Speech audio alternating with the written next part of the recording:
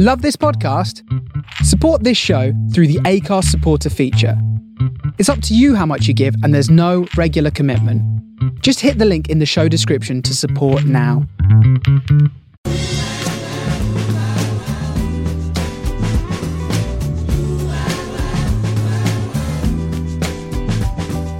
This is the Soho Radio Podcast, showcasing some of the best broadcasts from our online radio station, right from the heart of Soho, London. Across our music and culture channels, we have a wide range of shows covering every genre, along with chat shows, discussions and special broadcasts. Here is just one of our recent shows. To catch the full show, head to our Mixcloud page or listen live at sohoradiolondon.com.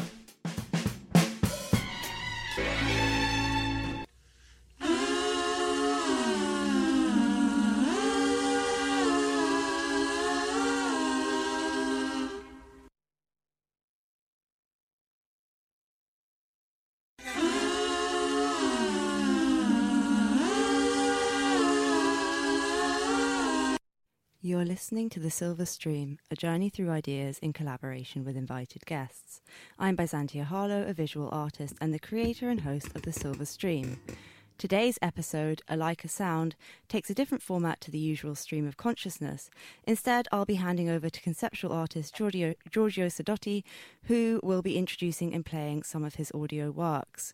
We'll have the usual response to the episode themes from writer and creator Charlie Mills, as well as recommended exhibition reviews for the month from Hector Campbell to conclude. For those unfamiliar with Giorgio's work, he often works with the ephemeral medium of sound to explore ideas and map out time and space in new ways. His work is held in the collections of the Tate and the British Council. In 2003, he won the Paul Hamlyn Award for Visual Arts, and he has curated many exhibitions and art events. And he used to run a London gallery. I'm very happy to have him along today for the episode, being a long-term fan of his practice, which is underpinned by a systematic thinking, a system which is cut up, reassembled, and folded in on itself across a variety of media, including sound.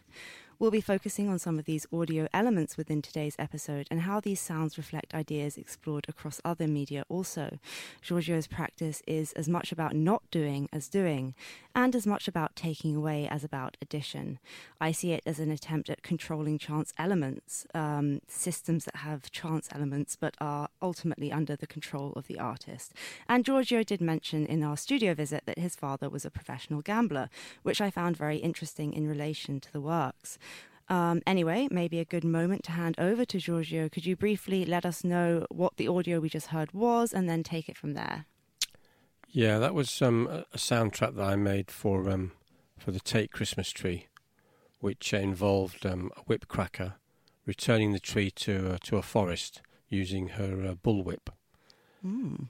Yeah, and that was on the 12th night, of course, when all trees should go back to where they came. Oh, yeah, that's true. That is true. But wait, is it the 12th? Yeah, it's the 12th night. The 6th, isn't it? The 6th?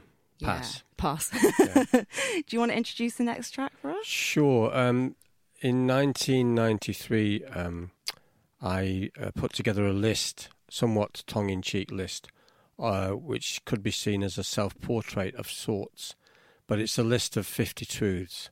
Almost like a manifesto, I think. Yes, that's the good word for it. Yes, it's at least it was, which was some time ago now.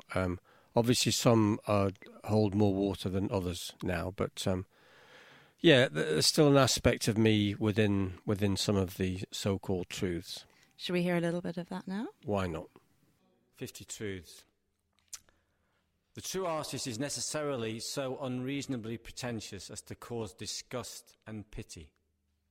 The true artist is defiantly gestural, but inevitably ineffective. True artists have wild but protected sex. The true artist does not acknowledge either truth or fiction. The true artist will step back from a situation to understand it.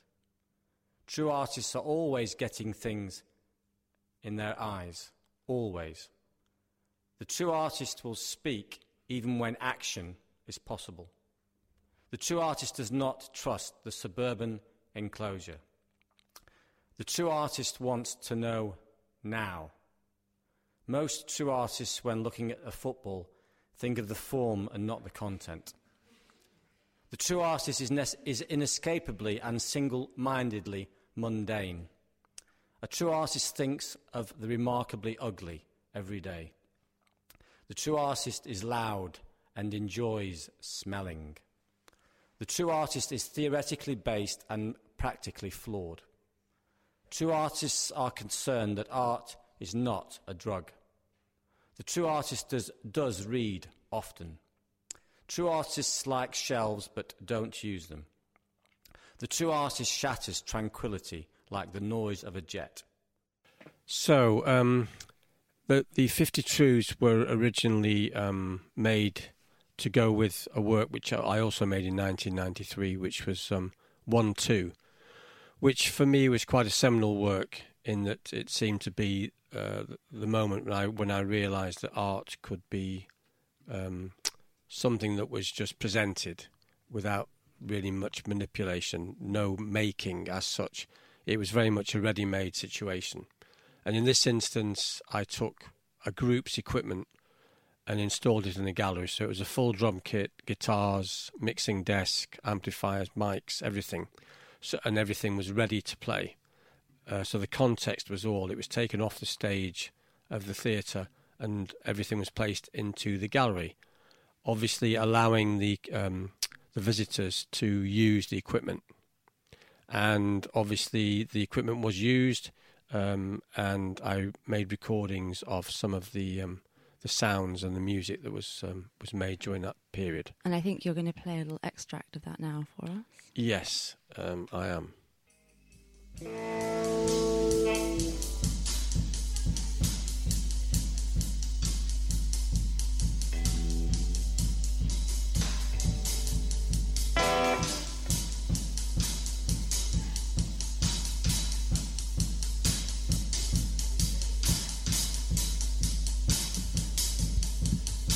Bernard, shall we go see the rest? I haven't finished yet. I haven't finished yet. I've gotta go and see the rest Of the show. Why don't you go and report back to me what you see, Joanna? But I like to interact with someone when I'm viewing art. You're just scared of not being able to understand it without me. I'm scared of never coming back. You're just scared of finding me married to the music.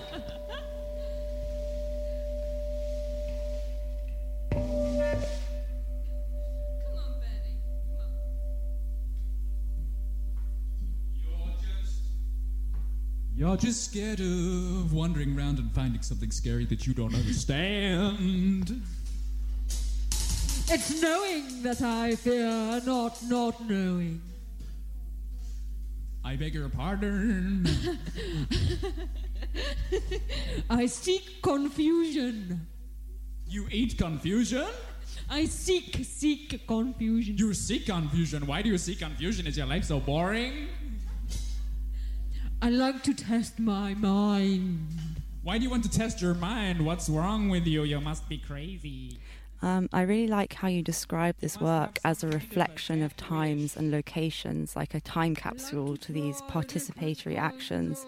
The audience could use the setup as a sort of free recording studio, and I love the idea that by chance one of these unknown participants and performers may hear themselves today on the radio, not knowing that this was kind of captured in this way and kept by you. And there's a nice quote from Participation, Documents on Contemporary Art, edited by Claire Bishop in 2006 that I'd like to read out now. In calling for spectators who are active interpreters, Rancière implies that the politics of participation might best lie not in anti-spectacular stagings of community or in the claim that mere physical activity would correspond to emancipation, but in putting to work the idea that we are all equally capable of inventing our own translations, unattached to a privileged artistic medium. This principle would not divide audiences into active and passive, capable and incapable, but would instead invite us all to appropriate works for ourselves and make use of these in ways that their authors might never have dreamt possible. I have a personal interest in my work of elements breaking out of themselves and gathering kind of agency, and I see this in your work, a sort of organised chaos and very soluble but at the same time delineated boundaries. Perhaps you'd like to introduce your next track, Giorgio? Yes, absolutely. Well, sometime afterwards, in fact 3 years later, 1996, I know we're going back quite a distance here, but I made a work called Be Me, which basically explains the project, really. I invited 31 other people, mainly artists, but various people to take on my identity for a day. In other words, be me, and however that would be interpreted. Various actions were performed in my name, Wow. including several aspects to do with my life, which maybe I shouldn't go into on the radio. Oh, maybe you should. But, okay, well, one person decided that they would sleep with at the time, my girlfriend. Oh, my God. And they brought the sheets to the gallery as a sort of sculptural That installation. Is extremely blurry boundaries. I must admit that it was. I must admit, at this instance, it was with her permission. Yeah, I hope so. Well, yeah. Was she very into that? We never really talked about it. Right. I presume that she didn't mind the person being me. Right. But then, that was just one of the other projects. However, the one that I'd like to focus on today, Martin Creed, the artist, was one of the people who decided to be me for the day. And at the time we were living together, therefore he was quite familiar with my musical tastes. And he decided that he would make a cassette tape of all my favourite songs from that particular day that was played on Radio 1. Cool. And this is a small extract of that cassette tape.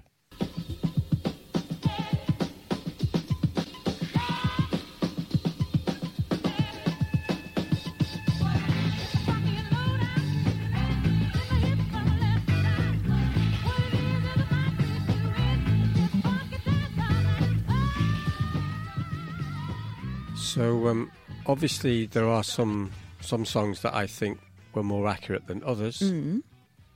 And I think it's always quite tricky when you're actually choosing songs that you think somebody else would like. It's like a sort of gift. Mm-hmm. You know, you're buying somebody an album. You're not quite sure if they're into the music or not. And I think Martin, to an extent, was relatively accurate, with some more than others. But it was still a sort of quite a nice project for him to make for me, as part of the, as I say, being me. Who do you think got you most accurately out of all of the people, actually? Oh, dear me. Well, that was one of the problems, is that, well, actually my partner, she made a latex mould of my nose. Oh. And she wore the nose for the day, going around smelling things. Wore it in bed with the guy that was being... Well, no, because it was a different day, you see. Okay. I was very strict about how long you could be me for. Okay, good. Yeah, well, you know, Boundaries. I think it's... Well, obviously, the main instance for me was that whilst people were being me, I had to be somebody else. And that was quite psychologically quite interesting for me to not be myself. Who are you when they were being you, then? Well, that's just it. I'm not sure. I was just not myself. Mm. And I never quite pinned it down as to... I think I was just... I wasn't them, but I also wasn't myself. I was in a kind of in-between state. Purgatory. No man's land. Yeah, I quite enjoyed it. So I wouldn't say it was purgatory, because I think it was quite a nice place to be. Mm. To be in between... Identityless. Yeah. In fact, I always thought at the time that somebody could commit a crime during that day, and then it would be me that was responsible for the action. But legally, I'm not sure that would be binding. I'm not sure it would stand up in court. But I never had to find out, which is good. Do you want to take us into the next? Yes. Now the next thing again was a little bit like Be Me. In a sense, the title gives away quite a lot about the project. Went to America, didn't say a word is the title of the work from 1999, and maybe it was to do with the closing of the 20th century. But I decided to do exactly what the title suggests. I went to America and didn't say a word.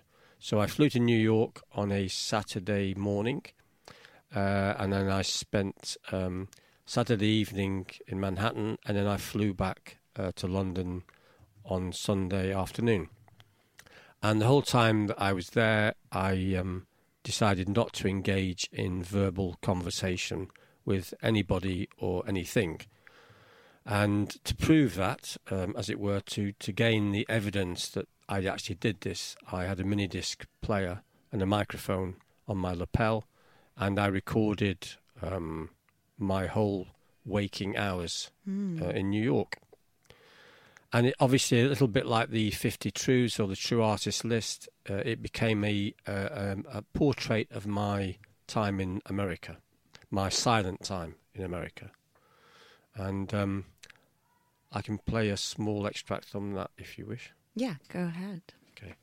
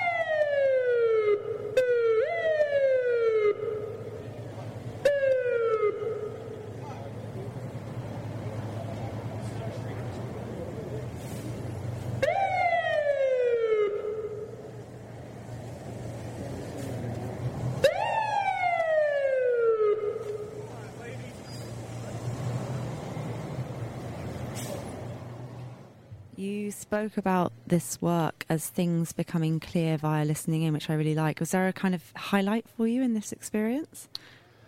Well, it's very strange in that the actual tape ended up as almost exactly 24 hours, even though it was gathered over 2 consecutive days in New York. But yeah, well, one of the highlights that I suggest is a potential highlight is that the actress Julia Roberts, who at the time, I guess in 1999, was quite a big, major Hollywood box office star, and just so happens that that she spoke to me.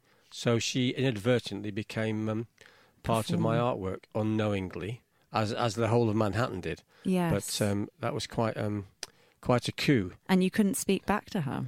Well, I did find myself thinking, what's more important, speaking to Julia Roberts or my art project.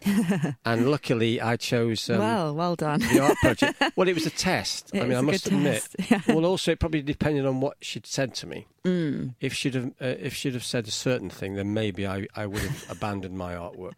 But it was particularly slightly mundane. What did she say? She said, "It's a funny system they've got here, isn't it?" Out of context, that means nothing. But we were waiting in line in a shop to pay, and there was some confusion over which till we should go to. So a bit like being at a bus stop when you speak to the person next to you. I love the way you say that Manhattan was like this, the whole of Manhattan was your unknowing audience. And I think it links back to what I was saying in the intro about your practices is much about not doing as doing. And it reminds me of this Questlove quote about cool and how the essence of cool is kind of this engagement masquerading as a form of disengagement, and it can't exist without, in a vacuum or without another to ignore. So it's the kind of like the act of being seen, being yourself, or being seen and not looking back, or in your case, hearing but not talking back. And that's kind of interesting. And also, what is the work? The recording, the performance, the presentation in a gallery. So it's kind of very interesting questions. I don't know. I like that. Yeah, it's quite a complex one, I think. Do you want to take us through the journey now? Sure. I mean, the next work was is the first time I really engaged with what I would call a collage, in the sense that it's the first sound recordings where I'm actually using a type of manipulation, however basic that might be. But in this instance, over 300 samples taken from vinyl recordings, and the main process was just removing the word "now" from, as I say, over 300 pop songs. And to me, it's the history of popular music in 2 minutes 32 seconds. Let's hear it. Now.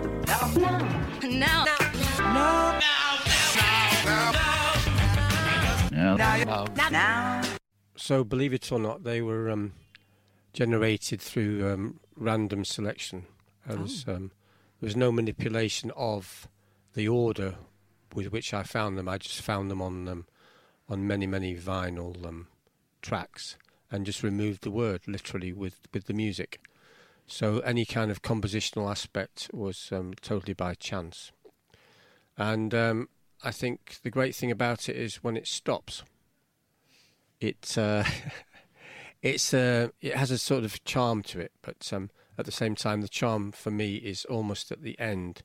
It's that kind of the bite of silence that in a sense, in a way, represents the now, which is absent from language, in my opinion. Yeah, because when you hear it so many times now, it kind of becomes meaningless in a weird way, right? Like the word loses meaning anyway when you're listening. Well, that's the theory, isn't it? That if you repeat a word often enough, it loses all semblance of meaning and reality. And I suppose that's what happened with now. Talking of now, I will play something else, which is I Will Act, which again was a type of manipulation, but somewhat more less digital, shall we say, in that it's a performer trying to say a line of text that I wrote whilst gargling with a glass of water in the mouth. Somit stellvertretend für George Sadowski, die Performance I Will Act, I Will Not Act.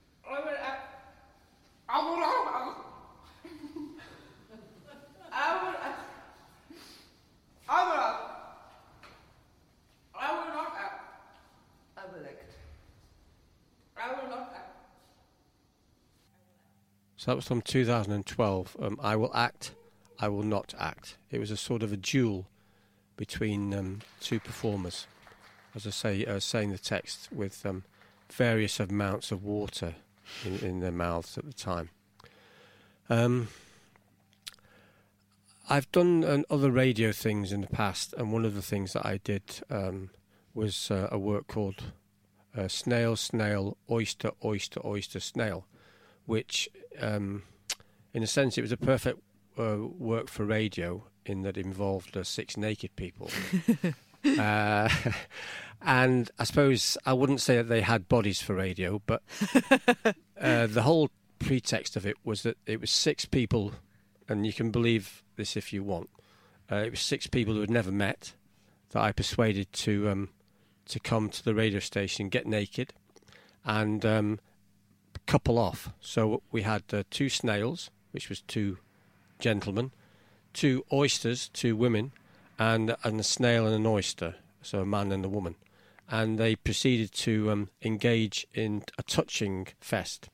And as they touched each other, I asked them to verbally describe what they were doing to each other, how they were touching each other. And was it as salacious as everyone wants that to sound, or was it more like, I'm touching your earlobe? It was, well, we can hear a small extract of the occasion. It became a bit of a babble because obviously they were all speaking at the same time. Right. And all I can say is that one of the snails obviously found the whole engagement quite exciting. Oh. Now I have her twisted around. She's twisted around.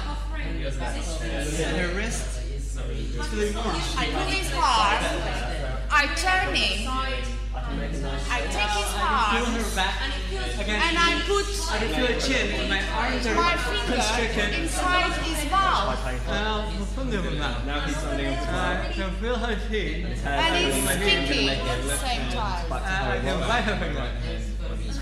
He tries to lick me, to whack me. I give up. It tasted salty. Her finger was kind of salty in my mouth, and I could feel my saliva on my nose from her finger. And it's My kind of teenage ticklish, wear, but I can feel the when I side touch his nose. of her body still against me. And I had salty taste in my mouth from her finger. And she still grabbed my arm, but I couldn't find her wrist and try to pull out. And now I got her wrist against the side of me. I put it behind her. And now I'm getting what? And now I put my left hand on his right arm, my right hand on his left it's arm. just at its maximum. And she's leaning back. I lean her back. With my right arm. And he's putting some And pressure now on I can see My her arm on my leaning left back hand. and her muscles on her back compressing to hold her. His hands. So as I say, it became a bit of a babble where you didn't quite know what they were saying, but your ears picked up occasional words, and I think pretty much a good time was had by all. Are snails and oysters both crustaceans, like a cacophony of crustaceans? But maybe an oyster is not, or a snail is not. Anyway. Well, the whole idea came from, it was a Tony Curtis line from, I think it was from Spartacus, when he was in the Roman baths with Laurence Olivier. Yes. And the whole idea was that Sir Laurence Olivier asked the slave, Tony Curtis, if he preferred snails or oysters. That's the quote. Anyway, moving swiftly on.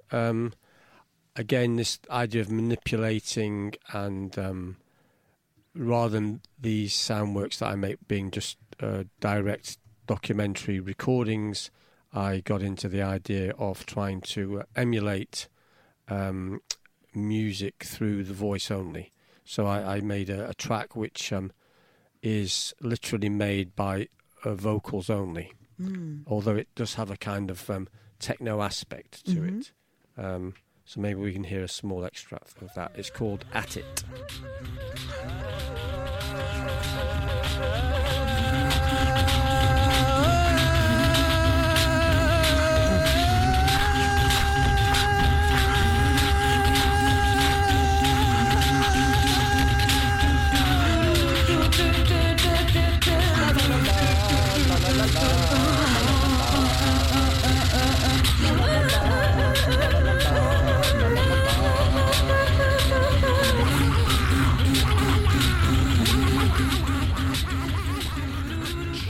So as I was saying, this is a track that is basically a replica of a techno track, but it's made by the human voice only. So it's basically a group of people who come together and emulate the sounds of technological equipment in order to make music. And I think that's from 2006. That's if you say so. Yeah, my research. Okay, good. It's great. Yeah, I mean, it has its moments.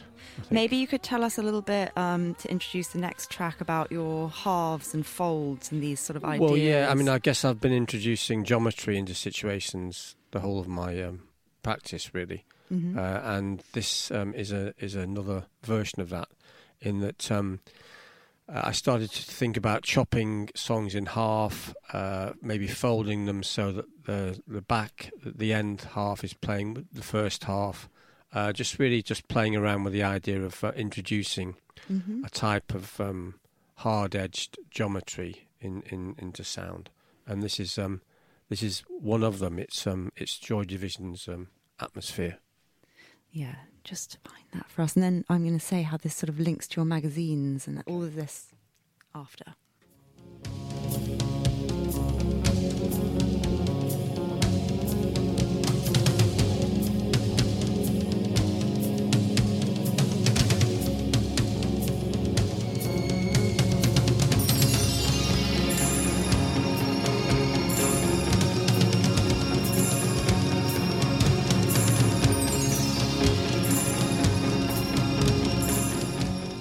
This links to a kind of long-term project with magazine supplements for me, where you've been like unstapling pages and you describe the work as removing staples to create images that were printed as pairs but never intended to be viewed together. So it's this kind of folding in on itself.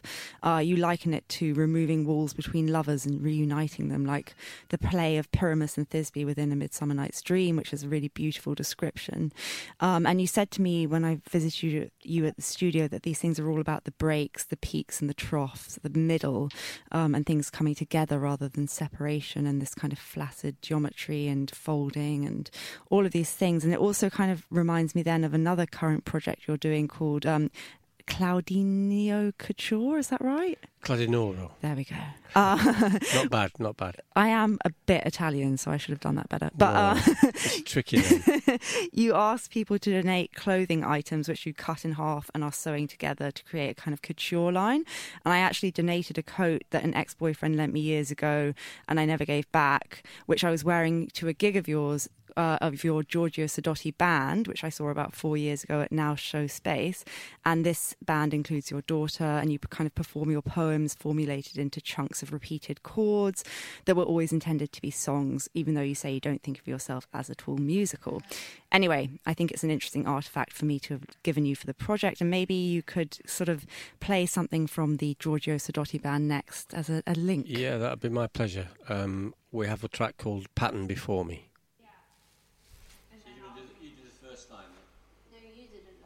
Well, you can do this. So, lady, you sing I See a Pattern Before Me. Okay. I see a pattern before me. I have a feeling, don't bore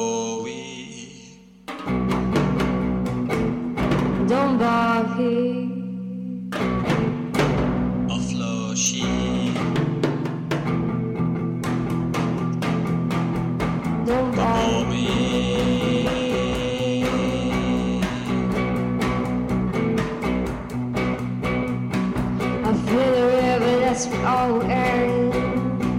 I give a sense that it's showing. By flowing. It's growing and knowing.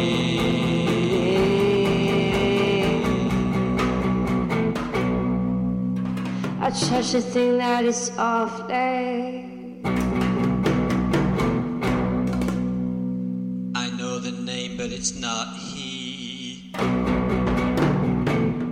It's not we. And not she. No, not me.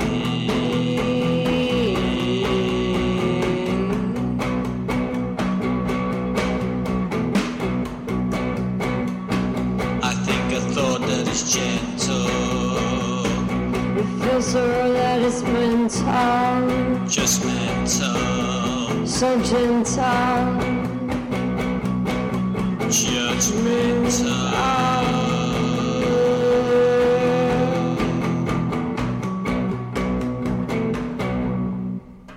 I hear a song that is not. Okay, so that was a small extract of Pattern Before Me.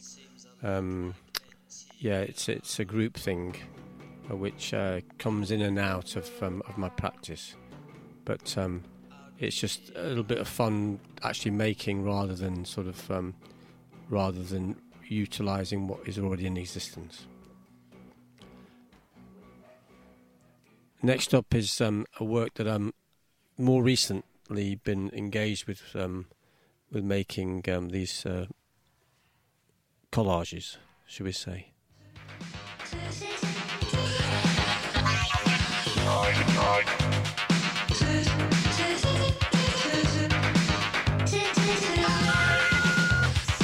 So it's Jackie, 7:05 on Friday evening, just to say I gather all went well with your mother, though. I saw her on the day before she had the operation on Wednesday morning. We had a long... So unfortunately we're getting pretty short of time, so having to fade out quite a lot earlier than I was hoping. However, it gives you an idea of the track. And here I was utilising old recordings and also a lot of my cassette tape recordings from my answer phone over the years that I've been saving. So if you find yourself on one of my recordings, that may be quite possible. So, okay, so I just have a couple more, and this is one that I just literally finished yesterday, so it's cool. Sort of hot off the press. You may recognise parts of it.